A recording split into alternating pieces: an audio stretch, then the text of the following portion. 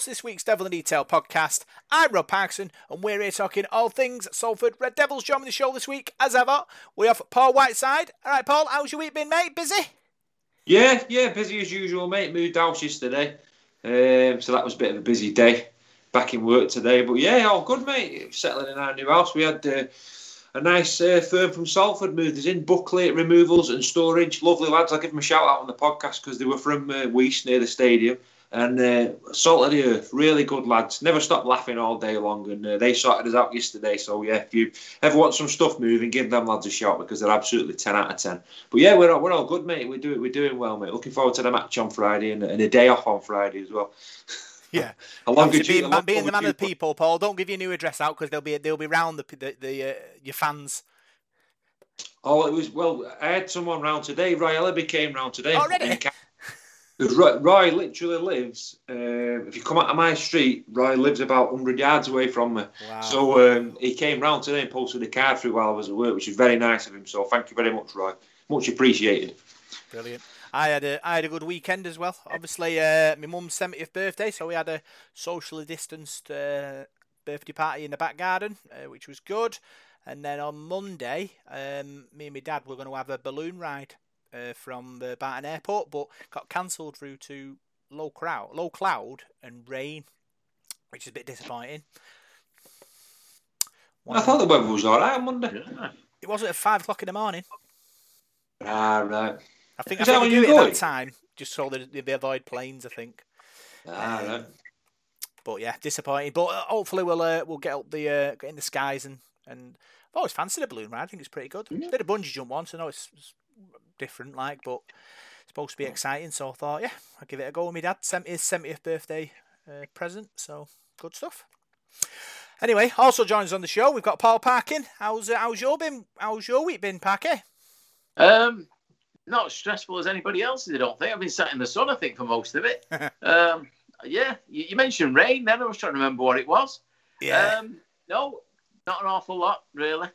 Just plodding along, but it was a strange weekend, wasn't it, as well, with the two, with the Challenge Cup games and everything, and nothing else. It sort of, it was all sort of cramped in. So I missed a bit of rugby this week, but I watched the Origin this morning. That was good fun.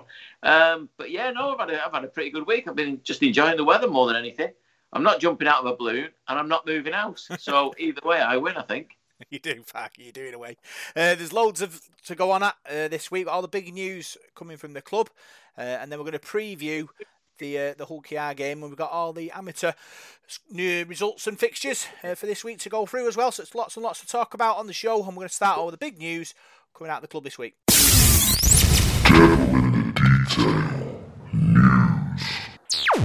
So we'll start with the big news of Chris Nanninu. The club have released a statement regarding his punishment. They've fined him 4 weeks' wages and banned him for 2 months for his activities on social media in the last few weeks. Obviously, we know what he did. We don't want to talk about. We'll talk about how the club's reacted to it, Parky, and I think they've done really well. Yeah, I think they've handled it just perfectly, really. Whether like you say, we're not going to talk about the actual, incident or whatever itself, but whether you agree or not, you can't fault the club or anybody else in the authorities for what, the way they've gone about it. They nailed it straight away. They've called him in. They've said, you're not going to play until we've had this. We've gone through all the processes, all, right and proper, and they've come out with a result that you can't complain at. And I think they've done really well. I think, obviously, I'm sure Inu's not too chuffed at losing a month's wage, but these think this is the right way to do it. And I think as tough as it is for us as fans and as for the team as well, losing him for that period, they've handled it perfectly, and that's the right result. And I think they come out of it with great credit. Yeah, I agree with that, Paul. Obviously, they're going to put him on sort of an educational program at the university to educate him on so what happened and how it was wrong. And I think it's great. Obviously, we're talking about the club being a community club and having the right sort of ethics, and they've done the right thing there, and giving him the opportunity to learn and sort of move on from this. Yeah, I think you're right as well. I think in this day and age now, far too often people seem to get the book thrown at them for things, and there's no second chances. And sometimes, perhaps if you just apologise and learn from your mistakes, I mean, you shouldn't just be thrown under a bus. I think he's right. I think you need punishing. Yeah, if you've broken a club protocol, I think when you sign for a club, you must have to sign some sort of charter to say you're going to behave yourself and things like that, and you're not going to bring the club into disrepute, which I'm sure he probably did. And yeah, it's good to see that the club have stood by him and not just got rid of him. I think the club have handled it very, very professionally, and they'll get a lot of credit for that. So he's not got away with it. He's been punished for it, and I think like you said, he'll learn from it and be a better person from it as well, because that's what it's all about, isn't it? We want players to be role models and do the right thing and what have you. So I think the club have handled it very, very professionally. Yeah, the programme will cover comms, social media protocol, wider community and social issues. And I suppose, like I say, I think it's difficult really because, these players are kind of in a bubble, and, with social media, everything that sort of the player says or does is magnified 100%, Parky, and, I suppose it kind of opens, their eyes to it, and obviously, hopefully, these kind of thing won't happen again. Yeah, I mean, just see what's happening in cricket this week. A guy is, he's been banned for we don't know how long now. An England international just made his debut for something he said on social media 8 years ago when he was, 18 or whatever.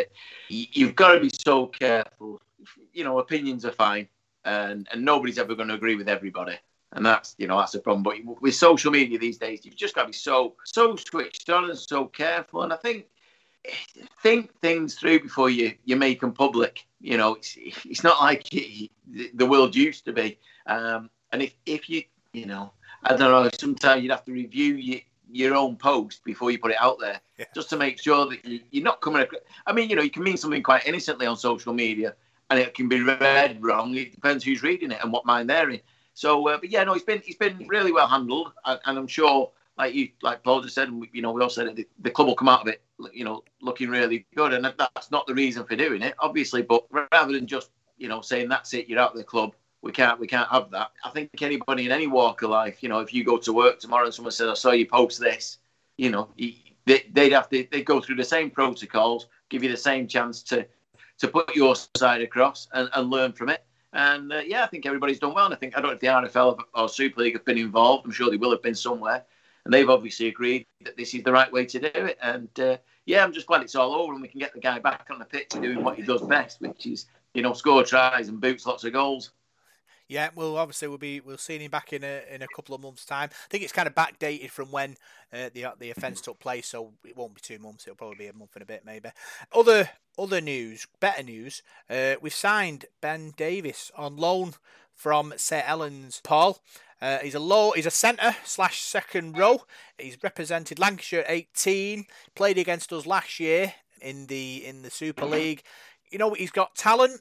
Richard Marshall's quite sort of happy with his loan period at the moment, which is 2 weeks, and it's a good opportunity for him and the club to see what each other's all about. Yeah, certainly is. I mean, when you think back a couple of years ago, we had Oliver Gildart on loan, didn't we? We had Don Manfredi on loan. We've had people that come from Wigan, St Helens before, haven't we? And put themselves in the shop window because they want to get game time, don't they? And impress their coach. He'll want to impress Kristen Wolfe and hold his hand up and say, I want to be in that St Helens team. So yeah, you look at some of the youngsters coming through there at the moment. I mean, that Jack Wellsby, he's about 19, 20, and he's something special. So yeah, I think it's a good signing for us, and I think he's come at the right time as well. If you look at the squad this week, the 20-man squad that's been put out, 21-man squad, we're a bit threadbare on centres and three quarters. So yeah, I've got a feeling he'll play. I'll play at the weekend. And yeah, he's come through a good system there. Richard Marshall probably knows a bit about him because he worked at St Helens, didn't he, as well? So I'm excited to see him. Really excited to see what he can do. Yeah, Opportunity Club gives player opportunity, Parky. That's what we've built our success on over the last few years. Yeah, and I'm sure Richard Marshall's still got contacts at Saints. He will be talking to people there who'll know him, the academy staff or, whoever, helped produce this kid. So he'll know a lot about him. It won't just be a random punt, I wouldn't have thought. And like you've said, it's a chance for him to shine and show what he's capable of. And like Paul said about Wellsby, if he's half as good as that kid is already, you know, we'll do all right for a few weeks. And who knows? I mean, the thing is with Super League now, and we've said it about players quite a bit, just going on about Harvey Levett, how he came through the Warrington system, and then Warrington just don't want him. And what a super player he is. You know, the same could happen at Saints. You could bring him through now and just think at the end of the year, they'll go out and spend X amount of money on, you know, an import or whatever. He's going to block his path and his progress. And he might see his chance and think, well, Salford could be the club for me to take that chance and move on. So, yeah, no, it's a no-lose for anybody. It's a great chance for him to show what he's capable of. We're certainly, like Paul just said, desperate for centres. So we're all out now, aren't we? I think if Harvey Levett is fit enough to play, you know, he's again not traditionally a centre. So no, it's a decent move, and you know, you just got to wish the kid well and hope he can come through. And again, like Paul said, if he turns out like a Gildart, well, we'll all be happy, won't we? Yeah, talking about other transfer news, Paul, Darcy Lussick is on his way to Featherstone on a 2-week loan.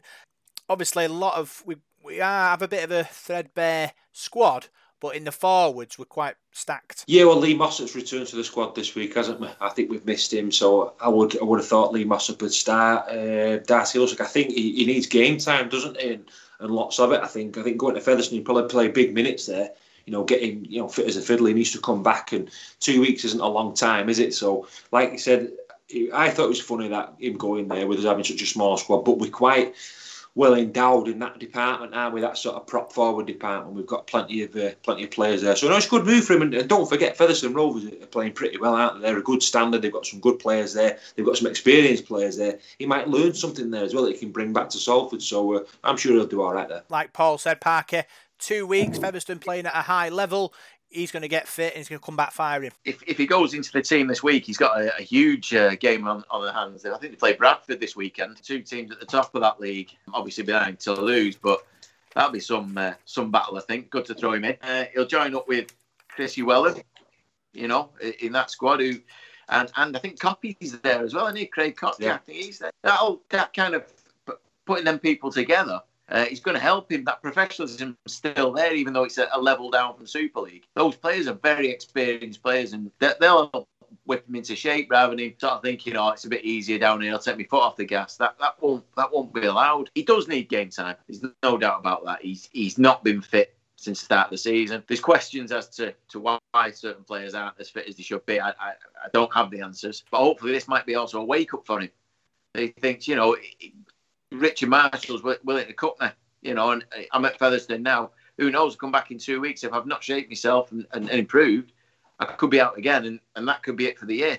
Because, like Paul said, you know, in the forwards, we're actually pretty well stacked. And when you get everybody back, I think there's only really, like, say, Greenwood, I think, missing this week from the squad, and you know, so we're doing okay in that department. So yeah, I mean, it's a good chance for him now to have a look at himself and think, you know, I've got to make this work. And we saw what happened with Sam Luckley. Obviously, he hadn't played for us, but he was out on loan, got a bit of game time, and easily, you know, must have been our man of match against Warrington, although there weren't many to choose from. But yeah, so it's again another one of those things where it's no lose. You know, he's got his chance now to get on the pitch and get some fitness. We get him out there.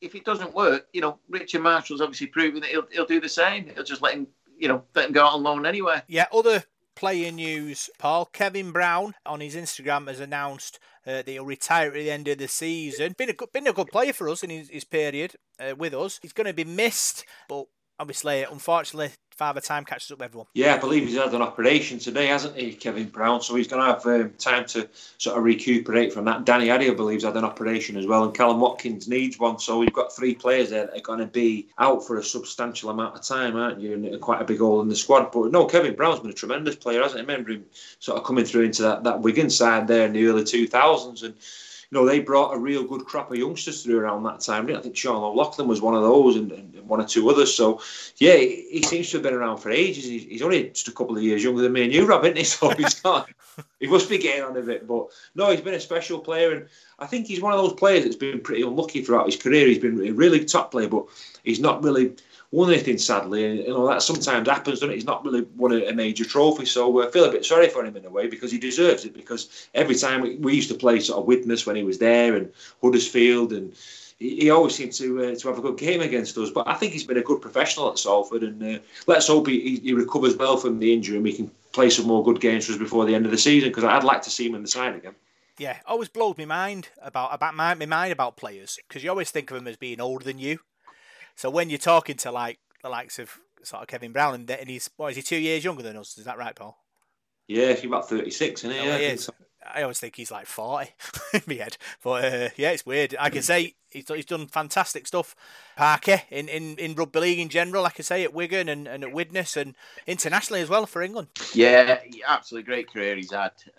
He's 350, 60 games or something like that. At that level, he's some going, especially for a halfback, some of the clatterings they take. You know, he's played for his country. Did he lose so many cup finals? He lost like 4 cup finals or something. You know, I mean, that's how close he's been to success. You can't fault that. And like Paul said, I remember him coming through at the time. Luke Robinson was at Wigan, and they brought through a great batch. Sadly, Wigan weren't patient enough with them, I think, and shipped them out as soon as. But he's been a great thing. I mean, watching the semi-finals over the weekend, and he was doing a bit of punditry and so on. He comes across magnificently as a bloke, but as a rugby league player, his knowledge is phenomenal. And I hope he does get a career in that when he's finished, unless he goes into coaching, which is also, you know, a possibility. But yeah, it's a shame we've got him at the back end. In the last 2 seasons, he's had injuries that have carried over, and it happens when you get to that age, I suppose. You know, he's been running around for a long time. But yeah, he's a great guy. I'm sure he's superb around the squad. I'm sure he's one of them guys that you need, especially when you've got a lot of younger players, just to pass on that advice of how he came through these adversity of being left. You know, his club was Wigan. He came through there and they let him go, and the disappointment of that, and then rebuilding again. And I think he's an absolute ambassador for the sport for me. I think he's a great bloke, and I love listening to him. And I can only wish that we do, get him back and see him by the end of the season, because it'd be a sad way to end what's been a really good career for him. I suppose the good thing about what he's done now, Paul, is the fact that we know he's retiring now, so Richard Marshall can plan for the future. This team is kind of inherited part from Elijah Taylor. So I know with contract negotiations sort of coming up, I think it's at the end of the month, where teams can obviously come and talk to the players who are out of contract, and we can go and talk to players who are out of contract at other clubs. And it gives us time to sort of plan for the future. Yeah, it does. And I was reading some stuff today on the social media. You get all these sort of, there's an exodus from Salford and all these rumours going on about certain players, don't you? That tends to happen this time of the year, doesn't it? And such a coach is after him and he's after him. So yeah, it does help Richard Marshall. I'm sure he's got people earmarked, and he's got a terrific knowledge of the game. I watched Richard on the coaching manual on Sky the other week. Thought that was very interesting, listening to about his career and that. And he seems quite a knowledgeable bloke and switched on and whatever. So he'll know who he's looking at and players and that. But I just echo what you both said though about Kevin Brown. I just hope he does get the chance to shine, because a couple of games this season he showed his skills, hasn't he, and led us really well. So. And at the moment, with the injuries that we've got, it's been difficult to get to halfbacks to play. And I mean, you look at the team again this week, and Andy Ackers has come back into the squad. That spine will probably change again. So we've not had that settledness all season, have we? So yeah, with him announcing that, I'm sure Richard will be earmarking who he wants to be his halfbacks next season, because it's going to be pivotal. We need to build a team around some halfbacks, don't we? Yeah, Matthew Shaw did an interesting article, Parker, about us so far this season, and sort of looking forward to next season. He says that all 4 of the club's halfbacks are off contracts, 6 of the 7 quarter players are in the final year of the deal, and 8 off-contract players are over the age of 30. So if obviously Richard Marshall sort of weathers a storm, he'll get a kind of a clean sort of slate to start to build his own team from next season. Yeah, I think that's probably what Richard's looking at, forward to next season. This isn't his team, is it? Nearly all the signings were made before he came. If he'd been the coach, then would he have chosen players? You just don't know. It is a shame it happens to us a lot, by the way. Upheaval every single season, whether it's our best players getting poached or just a mass exodus, like we say. But there's still a lot of quality in our ranks, so we need to tie down, I think, and I'm sure he's already looking at that now and thinking. I mean, the thing is, I said it after the Warrington game. This shows to him who's willing to fight in these trenches, who's up, who's with him. I think he's sort of got a bit of a bonus of that because he's seen both sides of us now. He saw the Wigan game where there was a lot of fight and a lot of determination. We just fell a little bit short, and that's that bit of quality you need. The Warrington game, you know, a lot of players had a lot to answer for, and I'm sure he's noted that and thinks, well, your contract's coming to an end. You're not going to stay with my club, so you're going to be finding another one anyway. So, but yeah, it'd be nice to see what he's got lined up. There are plenty of players at all the clubs that are coming out of contract. I mean, like you say, Paul said, they mention Salford every time. Salford are going to lose him. And if our players are so good, why are we second bottom of the league? You know, every team's going to lose a load of players at the end of the season. That's what's going to happen again. I mean, even can I mention his name? Even Watson at Huddersfield. A lot of them players he didn't sign. So he'll want to do the same next year. He'll want players who are playing his style with his, he'll move a few on. And that's the way it's going to work. And I'm not overly worried. We survived this bit of a blip we've got at the moment this season, get through this, and then let's see who's available in a month's time. You might start hearing whispers about players that are coming to us, and the whole mood changes then. You won't be thinking about the players that are leaving. You'll be looking forward to the ones that are coming in. Yeah, there was lots of talk of sort of culture, weren't there, Paul? And these players are bought into the culture, and you think that they have an identity with Salford now, rather than just using it as a stepping stone.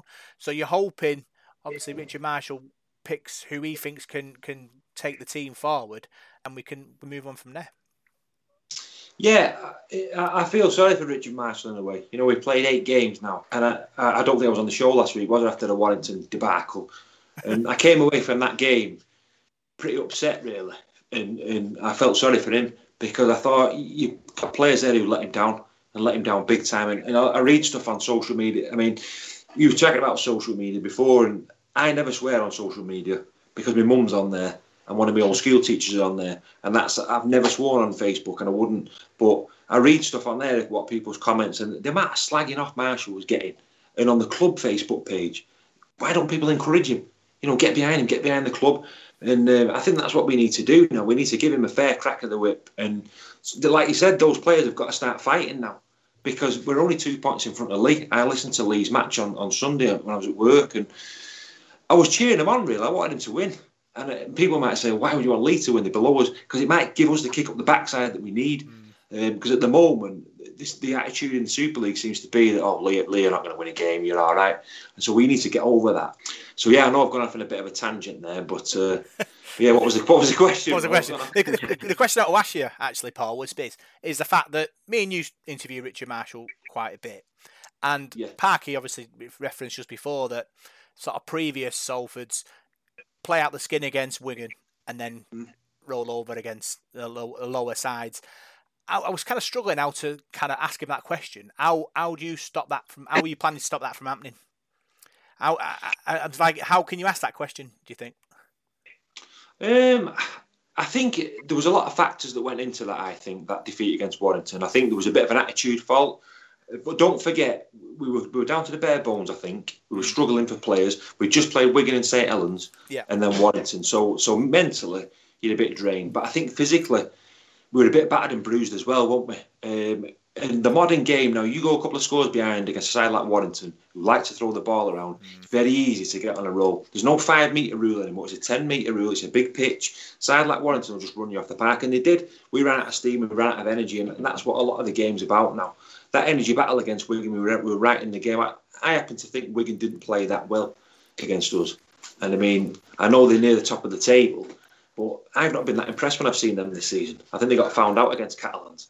But then, having said that, Warrington got beat this weekend in the Cup, then they got found out against Cass. So, I don't know.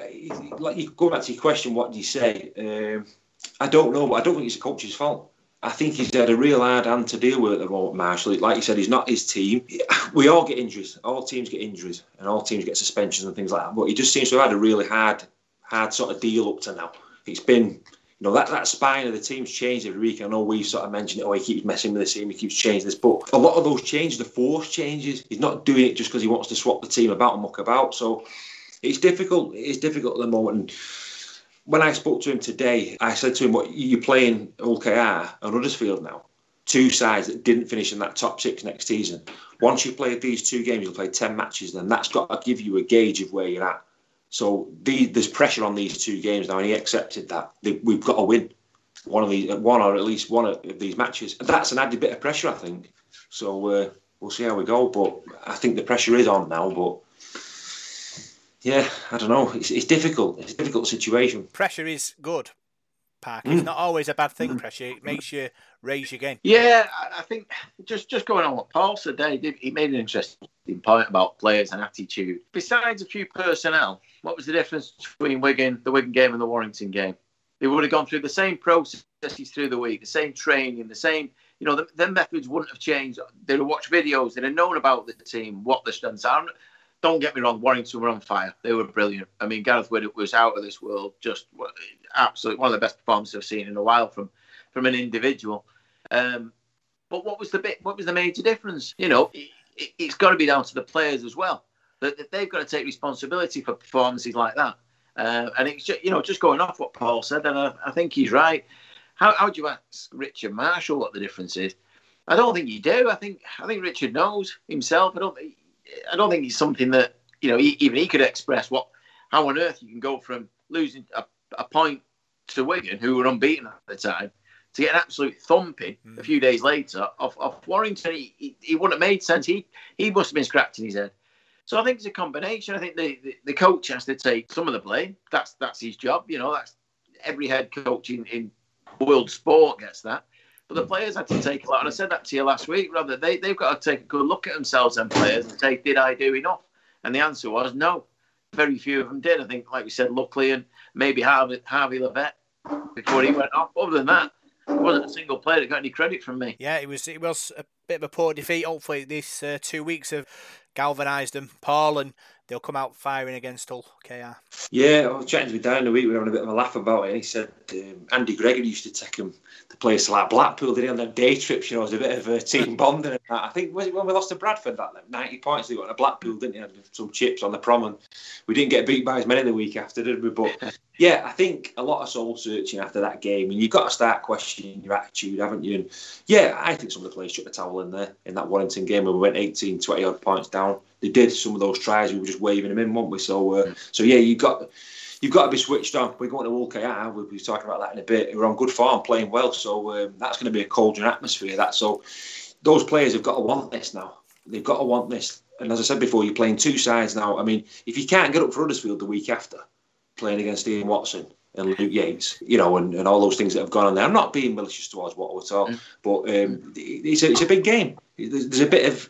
That's what rugby league's all about. There's a bit of a grudge match there. It's going to make it exciting and interesting. So if you can't get up for that one, you might as well pack up and go home, aren't you? So yeah, these next two games are going to be pivotal. But the players need to stand up and, like Parky said, Richard Marshall will take responsibility. He picks the team. He's the coach. That's his job. But his players need to stand up for him, and his players need to do a job for him as well this weekend. And that's what we want to see. I want to see an improved attitude. If we get beat, okay, we get beat, but we want to go there and compete. If we compete and give our all and lose by a point or whatever, I'll accept it. But what we're not accepting is a 50, 60 point defeat. Yeah, talking about games to come, Parker, Corona's hit the Super League with Wigan and Huddersfield and Saints and Leeds called off due to increasing cases in the squads. Obviously, round 10, which it is now, is the last week of our league coverage and things like that. So I think it's going to be interesting to see what happens the next week or so regarding planning. Yeah, there's going to have to be provisions for this going forward anyway. This virus, it's not going to go away, is it? It's going to be around forever probably now in some capacity. There might be another strain, next week, who knows.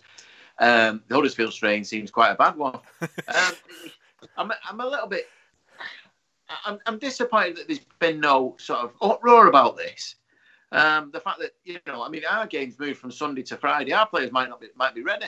They might be ready to peak for that day and not Friday, and the whole transport and everything, the mess he's causing everyone.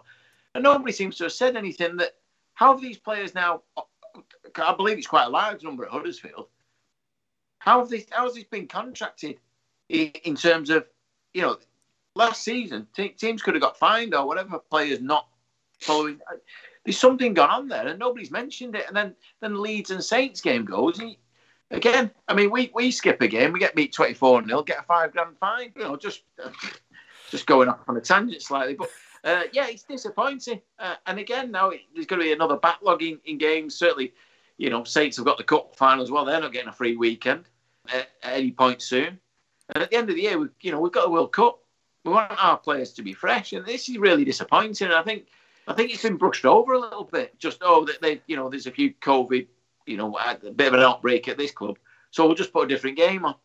Well, can we find out why this has happened? Is there an investigation? Is it, what's happening?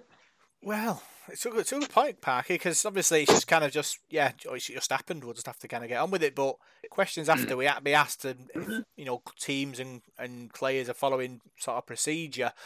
It's going to be interesting to see what happens. Obviously, Paul, with lockdown might be easing. We don't know what's happening regarding social distancing. That's the big one for me, because obviously the less social distancing, the more people you can fit in a stand. And obviously clubs, businesses, it's all about getting bums on seats in it to make money. And if they can't have more bums on seats in the sort of medium to short term, it becomes a massive problem. Yeah, that's right. I mean, one little bonus with that game, I think it was the Leeds and Saints game, is our game's been put on the telly on Friday night on Sky Sports. So that's, I suppose, a positive in a way for us and our supporters who can't go. But I'm with Barkey on that one. We're both here. Last year there was a lot of rules, wasn't there? And players had to do this and had to do that, wash their hands, and they can't go here and they can't go there. So how have they suddenly caught what have they been doing, going around licking door handles and that? They've all got that in Huddersfield, and I don't know. It just seems strange. I mean, Leeds said they had 2 players or something, didn't they? So I mean, they've got a massive squad. They've got a big academy. So's Huddersfield. So where's all these players and that? So. Yeah, I don't know. I think they should have to take some sort of responsibility for that. But obviously, it's a difficult one. You don't know where he picks it up from. It's funny that this social distancing. I was talking to one of the older engineers at work the other day, and I said, "How are you getting on with it?" And he says to me, "He says, oh no, I'm all right." I said, "Well, how?" He says, "Well, how do you go in people's house?" He said, "Well, I just tell them to stay in another room and don't come near me." And that's how I deal with social distancing. So, I suppose it's different with rugby league because you've got players who are mixing with each other, and I suppose with the training as well, you've got 2 guys who've caught it there. They might have been sort of doing wrestling with someone else, and he's touched him and what have you. So it must be a bit of a minefield that now, because you don't know if they're going to contract it tomorrow or. It's madness in it. So I don't know what's going to go on there. But like we say, going forward, we've got this percentage thing, haven't we, in the league table? So that's there just in case fixtures can't get fulfilled. Hopefully, it's going to calm down once everyone's had this vaccine, and we don't have the sort of farce we had at the end of last season where Catalan Dragons didn't play anywhere near as many games as we did. I hope it doesn't come down to that again. I really do. I think the name of the game, Parky, is to vaccinate as many people as you can. And I think I've got a feeling he's going to kick it back 2 weeks, which might, or 2 to 4 weeks, which might cause a problem for the RFL and scheduling games for the telly, because you can't fit the full amount of people in. I suppose for us, it might not be as big a problem because our support isn't massive. But if you're like a Wigan or a Leeds and you've got 11,000 people to fit in your stadium, you've got big issues there. Yeah, like you say, the financial side of it's crippling, because the only people who are going are season ticket holders. That money's already catered. That's gone. You know what you've got. You might have, whether you've got 1,500 season ticket holders or 11,000. It's the extra bums that you get on the seats. Now we've been in an unfortunately privileged position in a way that we've been able to sell tickets to away fans, because we don't have enough season tickets, and not enough went on. So, there was a bit of confusion about that, but we've made money off Wigan and Warrington fans to help us. That money's come in. If there was only 400 Wigan fans there and they paid an average of, 15 quid, depending on kids and whatever else, students, that money's gone in our bank. But other clubs, like you say, Hull KR this week, they've probably got enough season ticket holders that some of their season ticket holders won't be going. So they're losing out. There's no away fans going. There's no extra ticket revenue. So it needs sorting. It needs sorting fast. Obviously, like you say, the injections, they clearly need to be happening. But other than that, I mean, you can still carry it, can't you? It's like I say, it's not going to go away. No. So it is a tough one, but I don't know. Have clubs got a bit sloppy? That's all I was questioning, really. I know our club are trying to sort of encourage fans to kind of bubble up so they can increase the maximum capacity. Parky, I know obviously back in the glory days we'd have had to have a bubble of about 65, I think. So it'd be interesting to see how fans can sort of bubble up and get more people in. Yeah, that's an interesting thing. I don't know, because until it all opens up, you can't meet with anybody else really. Anyway, you've got your you are meeting, but you're not going to be in a sort of mixed bubble or anything like that with them a lot of the time. So yeah, that's quite a good point. I suppose you had a group. You just have to drag all your family, don't you? That's all you can do at the moment, I think. Get as many of them to a game as you can. Yeah, there's no real answer to it, is there? But it's just disappointing. But like Paul said, we're on the percentage thing, and if they don't play, I still don't quite agree with it. But they're not going to get any points for it. So what difference does it really make? But it was disappointing. And for Sky viewers, because I'm sure certainly the Leeds Saints game I was pretty looking forward to, because see if Leeds could get a bit of a revival and Saints after a cup semi and everything else. But we'll just have to see. But like Paul said, we're on the telly now, and as we can't go as fans, I get to watch it. Happy days. Happy days indeed. Other news, Paul King took a swipe at sort of the RFL for not allowing us to have our elite academy. I spoke to Paul Traynor last week about the club's plans in the community and embracing the amateur scene and building a better infrastructure. It was a very good interview. Paul King wasn't happy that we weren't given a elite academy, and he's sort of worried that other clubs might come in and pick the fruits of our labour. Well, I can understand where he's coming from, because I just find it baffling. You've only got to look at Super League now, and I think the semi-finals at weekend, the 4 sides that played, every one of them had someone who come through Salford's academy pulling the strings for them. So people who say we don't produce any players, I mean, they need to look. The Championship is full of them. Go Oldham and teams like that. There's full of people that have come through at Salford. So I don't get that one. But my biggest bugbear is where we are.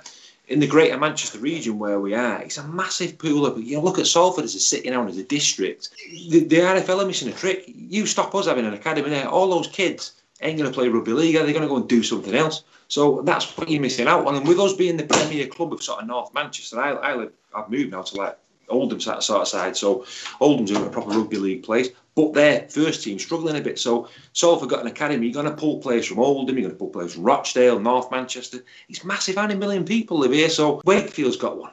Castleford's got one. How big's Castleford? It's no bigger than Chadderton where I live.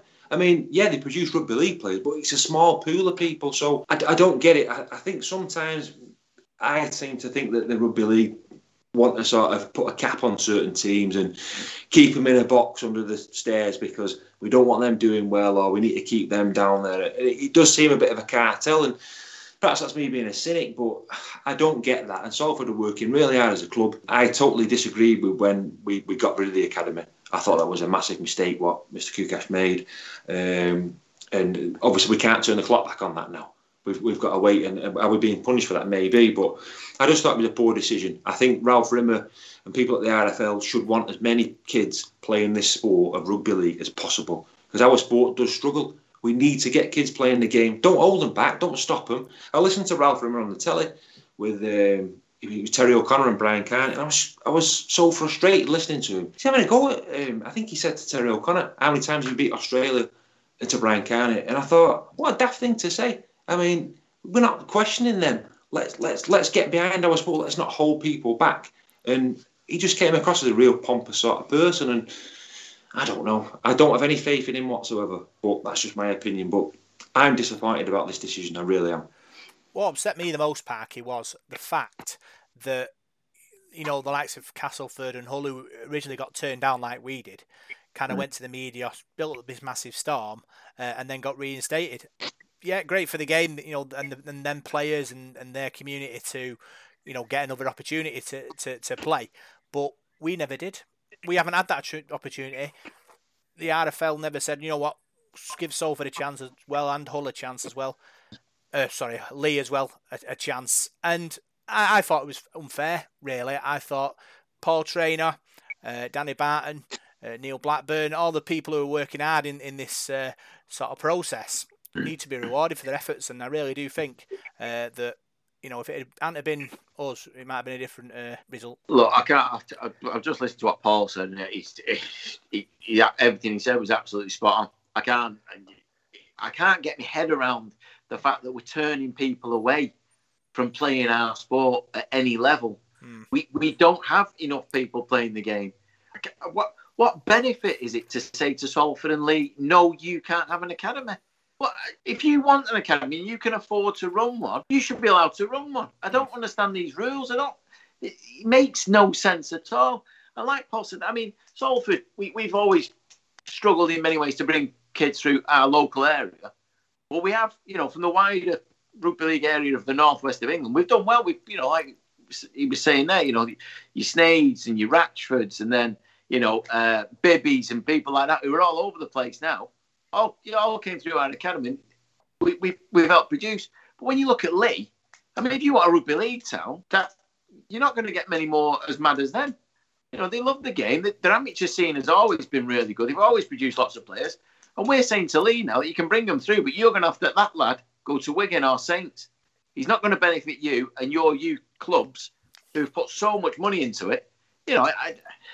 I find it absolutely bonkers. I just don't see. I went to the pub last weekend and I mentioned this to the lads in there, and they were all the same. We're like, well, what are we getting out of saying no? Where is the end game here? And like Paul said there, if Rimmer's turning around saying, well, how many times do we beat Australia? Well, by doing this, we're not going to produce enough players to beat them ever again. So his argument was ridiculous, and I find them. I've never liked him. I'll be honest with you. I told him once outside the Etihad, but that's enough. I just think his ideas are crazy, and he is looking after certain clubs. I know the RFL have this love-in with Bradford for some reason. Yeah. They're the ones that keep going bust. It's not our fault. It's not anybody else's fault. They couldn't play at their own ground for God knows how long. What? I don't understand this thing about Bradford all the time. They've got to bail them out, or we do this, or we do that. As soon as it comes to Salford or Leigh or Widnes, they're not interested. They have this cartel on big clubs or certain. It's said that the big clubs, they're not. We're all in this. We're all in this together. It's not like the government, don't it? But it's just stupid. They make no sense. If we can produce one player like an Adrian Morley who comes through our academy and then goes on and then we beat the Aussies, that's something we can be proud of. That's something the whole rugby league can be proud of. That he was produced through an academy system. He came through a club. He grew with what they put into him. That's gone. We can't do that now. What? And when do we next get to apply? 2-3 years? By which time a whole generation of players will have forgot about rugby league and won't bother. Crazy. Parker, you did the wonderful hand movements as well, like any good politician as well, which was very impressive. And number two, it is a bit of a problem. Paul King, didn't pull any punches. He kind of said that if he thinks that we're being taken advantage of, he's going to take someone to the cleaners with it, and it kind of probably puts sort of doubt in other clubs' mind that we might not be able to steal the odd Salford possible recruit now. Because we're onto him now, Paul, and that's the thing. Like I say previously, our best talents have gone to other clubs, but I suppose we were talking about reserve teams, weren't they, and things like that. And so there will be a stepping stone to the first team, but from 16 to reserves to first team, that's a massive step unless you have a ready-made 16 stone, 6'3" 16-year-old. Yeah, it's a massive step. You're talking about 15, 16-year-old college lads coming playing rugby league and Super League. The size of some of the blokes in there, it's ridiculous. But there should be a level playing field, Robin. Just going back to what Parker said, I was dying to dive in there, but I never like interrupting. But when he was saying about Bradford, this loving with Bradford, I talk to my dad nearly every day about rugby league, and we'll speak till the cows come home about stuff, and we always agree on the same thing.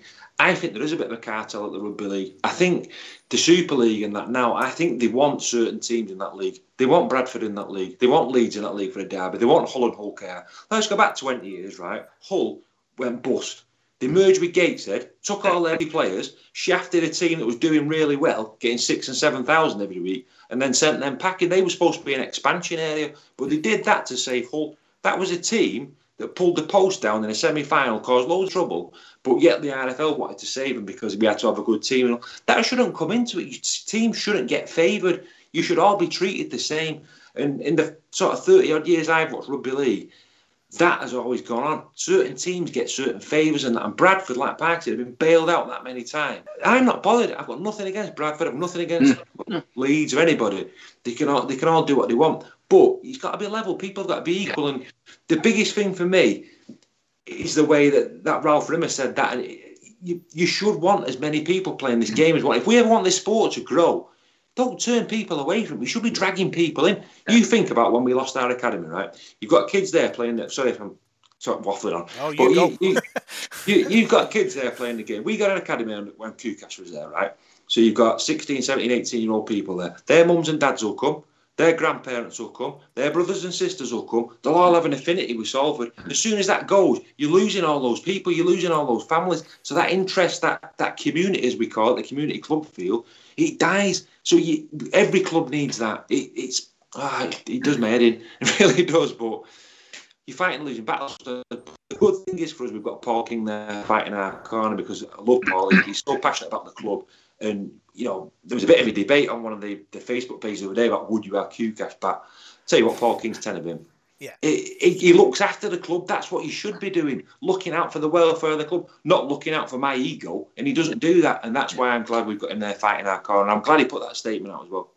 Yeah, he's very impressive as a leader. Okay, doesn't pull any punches, and that's what you want. You want your leader to let the people know what the situation is. I think it's great. Paul Trainer's working hard. Trying to rebuild this kind of academy community structure, which is a thing.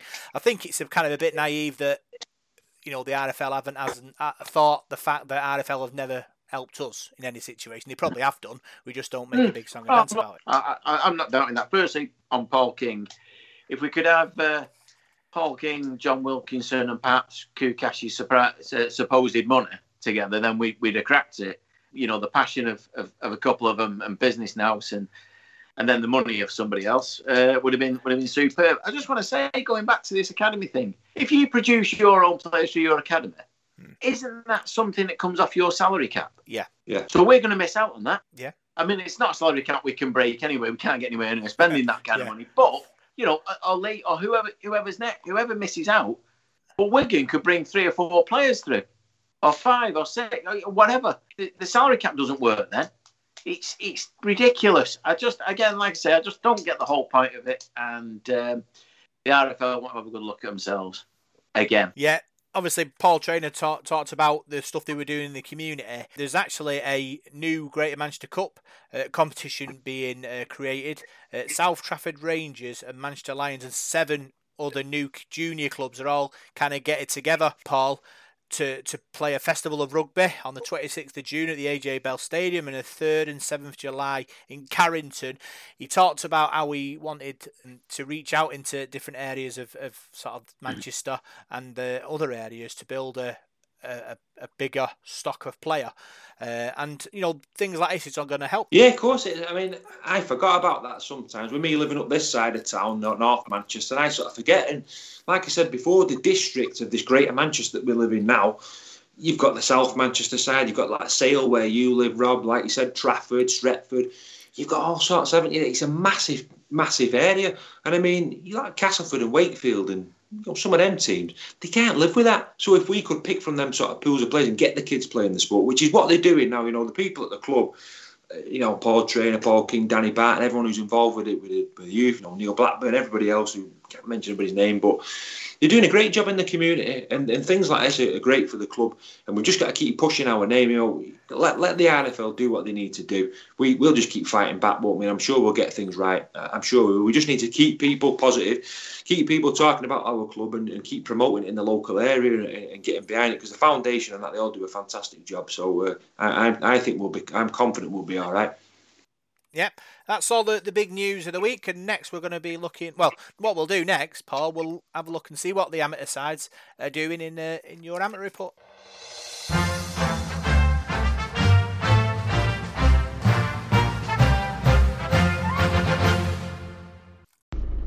Here is this week's Down in the Detail amateur report. We'll start off with the National Conference Leagues this week, as we usually do.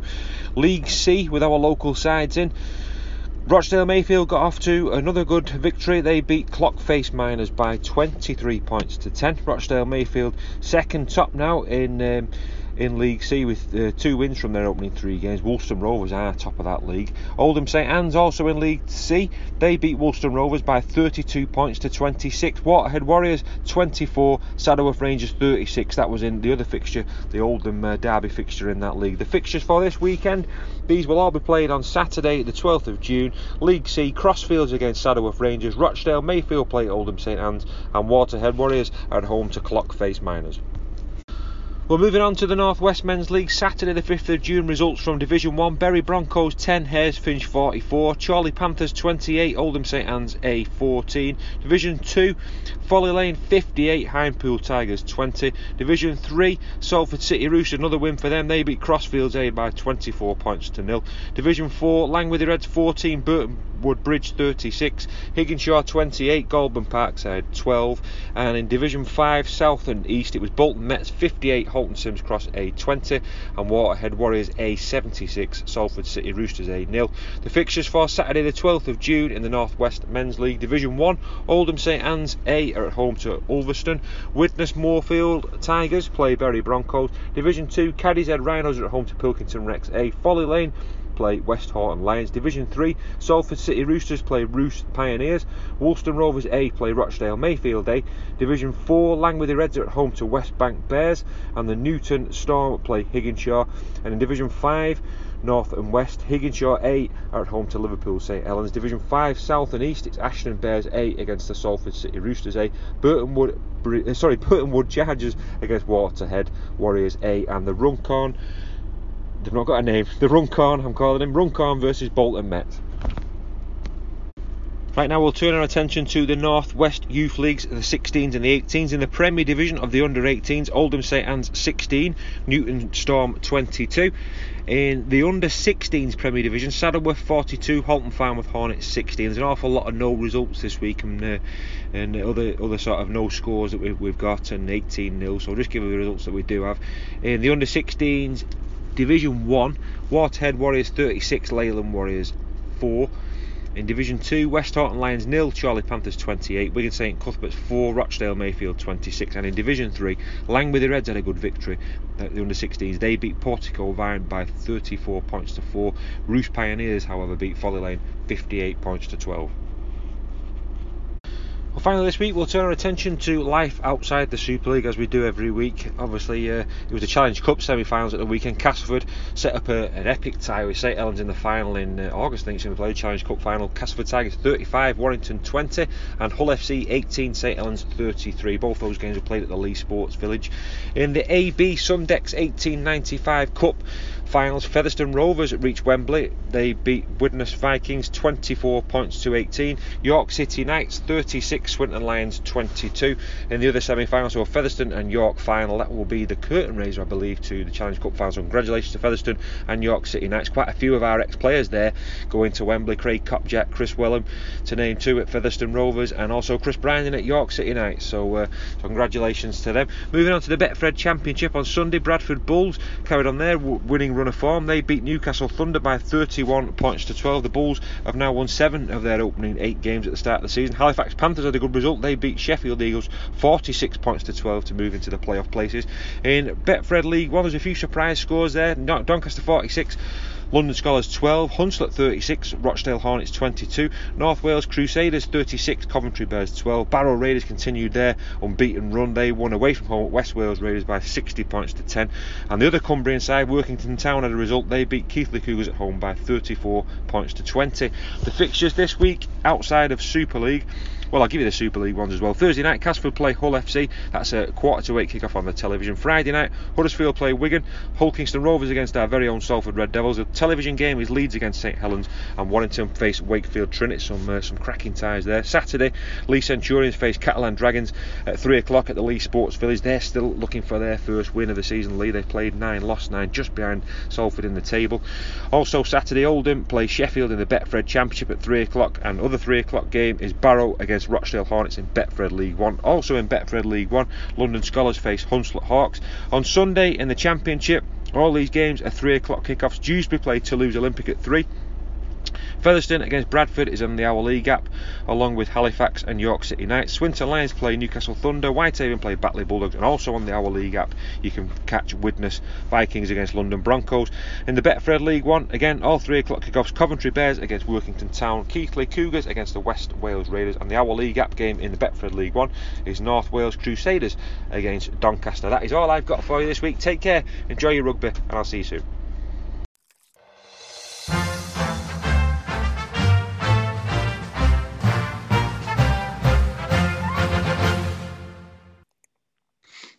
So that was your amateur report, Paul.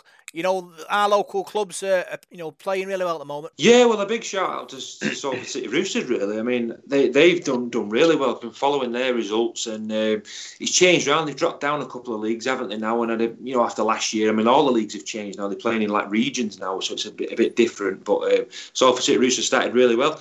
I think they're unbeaten, actually. So they've started tremendously well, and the rest of our sides are doing really well. So it's been a good start. To the season. And it's great to do the report again. I've enjoyed it. I've enjoyed getting the scores, and sometimes there's a bit of searching around to get all the results. But no, I'm enjoying it. It's good. Yeah, the Salford Red Devils College Academy drew 34-all, I think, today. Parker still undefeated, which is good. Yeah, where did they go next? Anyway, we can't go back on that point, but the progress again that's being made with these. It's funny, you're going about the before we did the amateur report. You're going about this new tournament with the Manchester. Yeah. Are these new teams? Yeah. New Manchester teams, right? I mean, what more evidence does the RFL really need? Let's not forget Callum Watkins was from Stretford. He's not a Salford. You don't get any closer to Old Trafford. Let's be honest. He could have turned his back on the game. He became a rugby player, like his brother did, Cash as well. He had a professional career as well. Sorry, just going, slightly off the amateur thing, but this amateur it does all blend in. Because a kid now at 12 or 13 who's playing amateur rugby in Salford, where's his progress going to go? Or her progress eventually? There's nowhere for them to go. They get to 16 and what they're going to do, they're just going to carry on playing amateur, even though they may be good enough to have a career in rugby league. Bonkers. But yeah, great to see the amateur teams, the local teams doing really well. And yeah, the Roosters, they look resplendent in all their new kits, by the way, I've noticed. They look superb. They look like the Australian touring team. Yeah, I looked at the reason why the RFL kind of rejected our elite license, that's the one. And part of it was to help sort of the development of sort of the community rugby league and also expand it. So this coming in kind of a week late, it must be a bit of a sickener, really. Yeah, I don't know, Rob. It just seems strange to me. I mean, I think if you're in the Super League and you're top flight rugby league side, I think everybody in that league should have an academy. You should be part of the protocol of being in there. So, and if a team doesn't want one, then fair enough. You'd be questioning if you were the RFL saying, well, what are you doing here? You need to be producing some players. But if the team wants one, why not let him have it? Why try and stop him? Why try and put a spanner in the works and stop him progressing? That's the confusing thing for me. That's where I couldn't see what was coming. It's not as if the RFL are paying for it out of their pocket for you and giving you a load of free money. So I just didn't understand it. I'd like to ask that Ralph Rimmer that, but he'd probably sort of blag his way around it like he did with Brian Carney, because I think Brian Carney tried to grill him. I think Brian was really good with him, but he just seemed to have an answer for everything. So he's not sort of my friend at the moment, but we'll have to just see what he comes back with. So what we'll do now, we'll look forward to the Hull Kingston Rovers game on Friday. It's time for the Devil of the Details Big Match Review.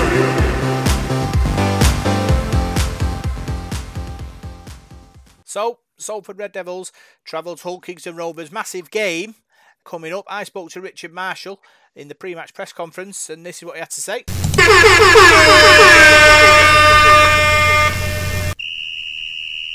Coach's Corner. Right, Ricky, it's Rob. Hey, Rob. Union players have had 2 weeks to reflect, deflate, rest and recharge, ready for next run of fixtures. How's the process gone and what's the mood like in the camp? Yeah, the mood's good. We've tried to work back from what a win looks like this week. So if we, at 10:30 p.m. on Friday evening, have won the game, what did we do in the week? So we've worked back from that point. And everything so far, we've ticked all of those boxes. Doesn't mean that you're going to go over to Hull and win. It's a tough place. But it's something that we need to do. We need to do that this week. We need to do exactly what we say we're going to do. We need to perform really well. And we need to enjoy ourselves. I think we've had a few tough lessons over the last few weeks, and it's not been an enjoyable time. But at the same time, we've kept our spirits high. We've been real positive. I certainly have as head coach, and we're in a better place now than we were 2 weeks ago.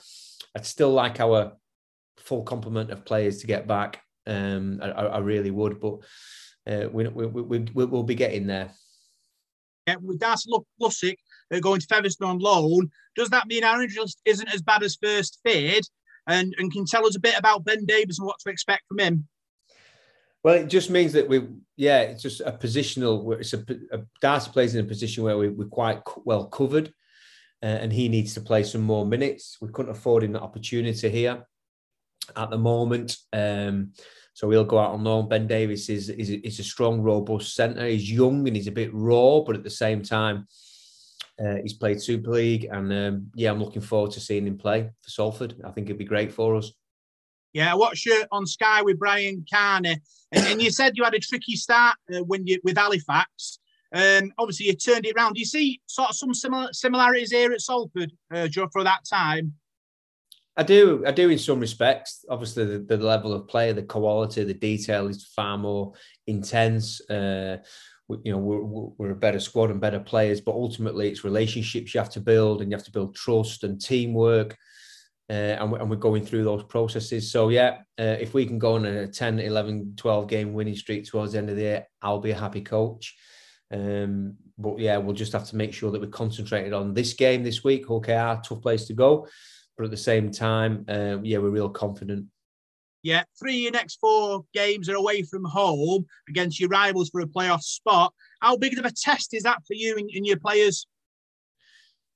Yeah, whether you're at home or away, it's a test. I think the most testing period we've had is the last 3 games we've had. That playing the 3 teams at the top of the competition table has been tough, and certainly took its toll on our squad. That means that these games, they know less of opposition just because they're not sitting at the top of the table. Probably even more so. There's a little bit of pressure down where we are at the moment, and that's why we've got to perform really well and enjoy what we're doing. I think that's the key word. Control what we can control, and enjoy being a team. Yeah, you say it took its toll, but do you feel like you learned something from that period? Yeah, we did. You learn from every game. I thought the Wigan game, we got far more out of that than any game this year. That we went toe to toe. Again, it wasn't our strongest team, but it was such a dogged performance. And obviously, looking back, if we'd have got a drop goal or whatever it was, we'd be having different conversations now. Hopefully, we'd have kicked on against Warrington, but that's history now. All we can do is look forward to the future. This Friday, and then obviously the following Friday against Huddersfield. Yeah, final one from me. What are the 3 most important things you're looking for from your players against Hull KR weekend? Yeah, good question. Consistency. So putting 2 halves of rugby together. Enjoying. I think we need to enjoy ourselves a little bit now, take the pressure off the players and enjoy it, and win. That's it. Brilliant. Cheers, Rick. Good luck. Thank you. So, Richard Marshall speaking to me in the pre-match press conference, Parker, and the key word for me, the buzzword in the whole sort of interview was enjoyment. Talking about pressure and enjoying that moment. Yeah, it was good. It was good. He sounded quite upbeat, really. Obviously a couple of weeks off, and they've had a chance to look at things. Enjoying your rugby is important. But I suppose that the pressure of being near the bottom can get to you like the pressure at the top of the league, obviously. But the players have just got to avoid that, look away from that, and think, right, this is a new week. We've had this break now. This could be the start of where we're going. I thought he spoke really well there, Richard. Actually, I think he's obviously under a bit of pressure now. He's only sort of 8, 9, 10 games into his, including the cup games, into his tenure. But it is it's cutthroat, isn't it? But he did. Saying that you've got to enjoy it. I think once you do start enjoying your game, you do play better. You know, take that stress away from them, make them feel that there isn't that pressure. Just go and play your game and do what you're going to do. But yeah, it was interesting to listen to him. Obviously, he's got frustrations still with players missing, not as many as maybe before. But I thought it was quite a good interview, really. Yeah, cheers, Parker. He obviously was talking about building up positive processes, Paul. And I suppose it is a thing. Obviously, when you're struggling, you've got to find ways to sort of take the pressure off and motivate the players. I'm sure I asked him about his time at Halifax, and he started badly there and turned it round. And he thought that there were similarities. He's done it before, and he's confident he can do it again. Yeah, I think so. Like we said, we've had a difficult start to the season, haven't we? And now we're going to get judged on these games, because pretty soon, a couple of weeks' time, we'll have played everybody, won't we? So then you can start judging it. But 8 games in is, it's not that many. We're a third way through the season, I suppose, now. So it's gone quick, hasn't it? And I know Leah's struggling down there with us, aren't they, as well? And he only takes a couple of wins, doesn't it? Like a few weeks ago, Ulker were down there and struggling, weren't they? And they'd been on the end of a few close defeats. But they've turned things around, won 4 matches now. So, yeah, you're only as good as your last game, aren't you? So I think we can get a result this weekend against Ulker. I mean, I've watched a bit of them this season, and they've impressed me. They're a very entertaining team.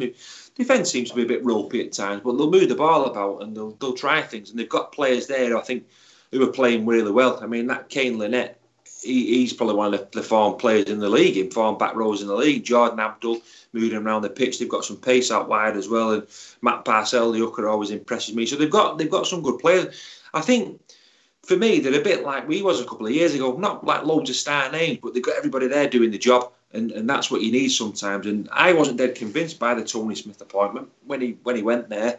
He'd done everything at Warrington and Leeds, and I thought perhaps this is just a bit of a retirement home for him. But he seems to be, he's got his players switched on and playing for him. And when you've got a team like that, they're going to be dangerous. I think that's what Richard Marshall is aiming for at Salford. It's difficult for him at the moment with the chopping and changing of the team. But sometimes you only need a couple of wins and things can change, can't they? I always think back to 2019. I know it was a special season, but we played Ulker at the Magic Weekend and it was absolutely dire.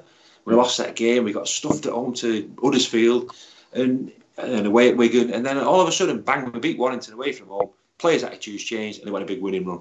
So I know it's a different team this season, but sometimes all it takes is one result and people can sort of look at it different, start playing with a smile on the face. Things can fall into place. Joe Burgess might have a great game and settle in.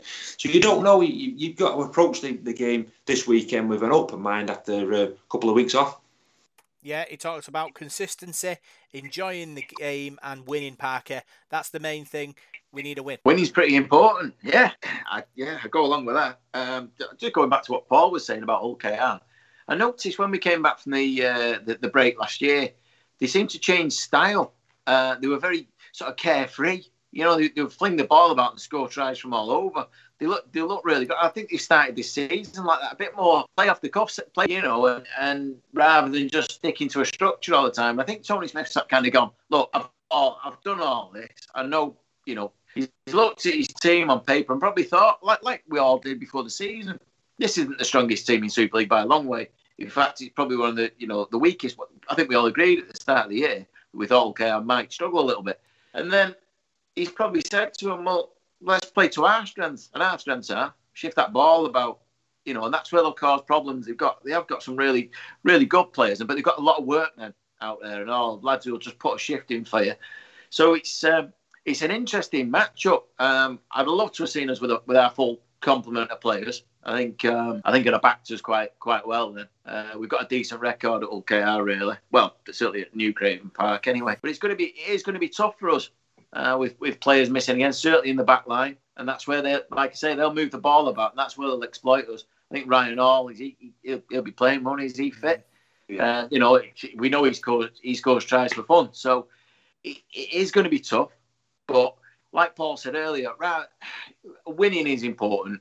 And we mentioned about enjoying the game. And if you enjoy the game, you probably play a little bit better. But for me, it's about coming out with some credit from this game. We're away from home. It's never easy to win anywhere. So we just go there, put in the performance we can. If we get beat and we've given everything, we left it all on the pitch, there's nobody going to complain. or if a decision goes against us, or whatever, a drop ball at the wrong time and they go and score. Anything can happen in the game of rugby, and you just go accept that. But the attitude's got to be right. If we go there with the right attitude, there's no reason we can't come away with 2 points. It will be tough, and they are good, and they will have their fans with them. Let's not forget that. They'll have 3,000 fans, and you're not there. Like, it's not pleasant at the best of times. So it'll be very hostile for the lads. But just got to put that behind you and just concentrate on what you do as an individual and what you contribute to the team. And there's no reason we can't go there and get something out of it. So basically, there's 2 games going on here, Paul. There's the game against Old Kingston Rovers and the game, or the battle for hearts and minds. That's right. He nailed it. He's nailed it, Parker. I mean, before you can think about winning a game, you've got to compete in it and get your attitude right. Otherwise, you're not going to win a game. So we need to go there and compete first. If we go there with the same attitude that we had against Warrington, okay, I'll get 40 points. So we've got to go there and we've got to defend. We've got to defend for each other. We've got to defend that goal line because they're going to get ball. They're going to get a ball and they're going to have that crowd behind them there. And you're going to be in the trenches and you're going to have to get there on that line. You're going to have to work. People are going to have to work and back each other up. You can't be waiting for somebody else to do the work because that's when you get steamrolled. So everyone's got to do the job. And if you do that, you've got a chance of getting a result. We've got players there who are good enough to compete with Old Kingston Rovers. That's being no disrespect to them. We've got a decent squad there. So, it's going to be difficult, like Parky said. I think if we had a full strength side, I'd fancy us to win that game, but I still think we can get a result. So first things first, get your attitude right, work for each other, 100% out of everybody, and you'll be in with more than a chance of winning that game. Score prediction, Parky. What's your gut saying? Now, this is it's a good question. I know Paul knows that I bottled it on Prediction League elsewhere. Has it? I just because we're going there. And we need a strong referee, by the way. I will say that because they'll give him some stick if he's giving us penalties or whatever. So we do need a strong ref. I don't know who it's going to be this week, but prediction. So I've got to be optimistic. I've got to think the best of us. We need to bounce back. The players have had a fortnight to think on their sins from the Warrington game. I like it. Keep going. I'm dragging this out. I'm going to go with a late Salford victory of 18-16. Yeah. Is it a story? Say it's a late one. How's it play out? I think we come from behind. Oh yeah. And it's we kick off to them, and their player, whoever it is, drops it. We get a scrum. And we get it out wide, and Kenny Seal scores in the corner against his former team. Well, we didn't have scrums anymore. I was thinking that. Same thing, you know what I mean? Play the ball, let it go. What did I write down now? I use the same one as I use on my Prediction League, you see. I'm not like Park. He does one on there, then has another one. He doubles his bets and he double chats. I think I put on there, mine was a similar score to Parky's. I think it was 22-18 or 20-18. So I've got 22-18 to Salford. 18-22. Yeah. Is there a story behind that? No, not really. I'll have to make one up now, won't I? Yep. I fancy. I'm being honest now. I think we'll win. I think we'll win on Friday night. I think we've had that 2 weeks off. I think it's done us a world of good. I think OKR are playing well, but I just think we'll play really well, and it'll be a tight game. It's always a tight game. Well, 9 times out of 10, it's a tight game up there, isn't it? Who's going to score late on? Joe Burgess, late try on his debut. Yeah. Like a plan, we'll take that. What's the weather going to be like? It's going to be nice, I think. Yeah. I think so. Okay, it's going to be nice. So I'm going to go Salford 36, Hull KR 20. 36-20. And who's going to score? Maybe Tuilola here hat-trick. Some money on Rob. He'll be. That'll be the big news of the weekend. Tui hat-trick sinks Rovers. There's your headline. There's your headline for your match report, Paul. Let's throw that in there for you now. Get some money on that. Tui 36-20. Move house yourself. Buy a new car. You get good odds on that. Yeah, so that's the end of this week's podcast. Really great show. Another good show, Parker. Yeah, really enjoyed it. We had a bit more to talk about than we did last week. So, it's been good. It's been good to see you both as well. Yeah, another great show, Paul. Talking all things Salford Devils, covering all the big stories of the week. Yeah, I've really enjoyed it. I'm going to have to sort somewhere out to sit, though. I've been sat on my bum for the last hour in the front room, just to get level with the camera. So I'll get myself a seat sorted next week. I'm going to get a background as well, like Parky, because I love that. I know I'll stand there behind him. It's great. But yeah, really enjoyed it, lads, and looking forward to the match this weekend. Yeah, big thanks tunes to this week's Devil in the Detail podcast. Abra Paxton, you can find us on Facebook, Devil in the Detail SRD. You can find us on Twitter at DITDSRD. And you can find us on SoundCloud, iTunes, Spotify, YouTube. See you next week for more Salford Red Devils chat.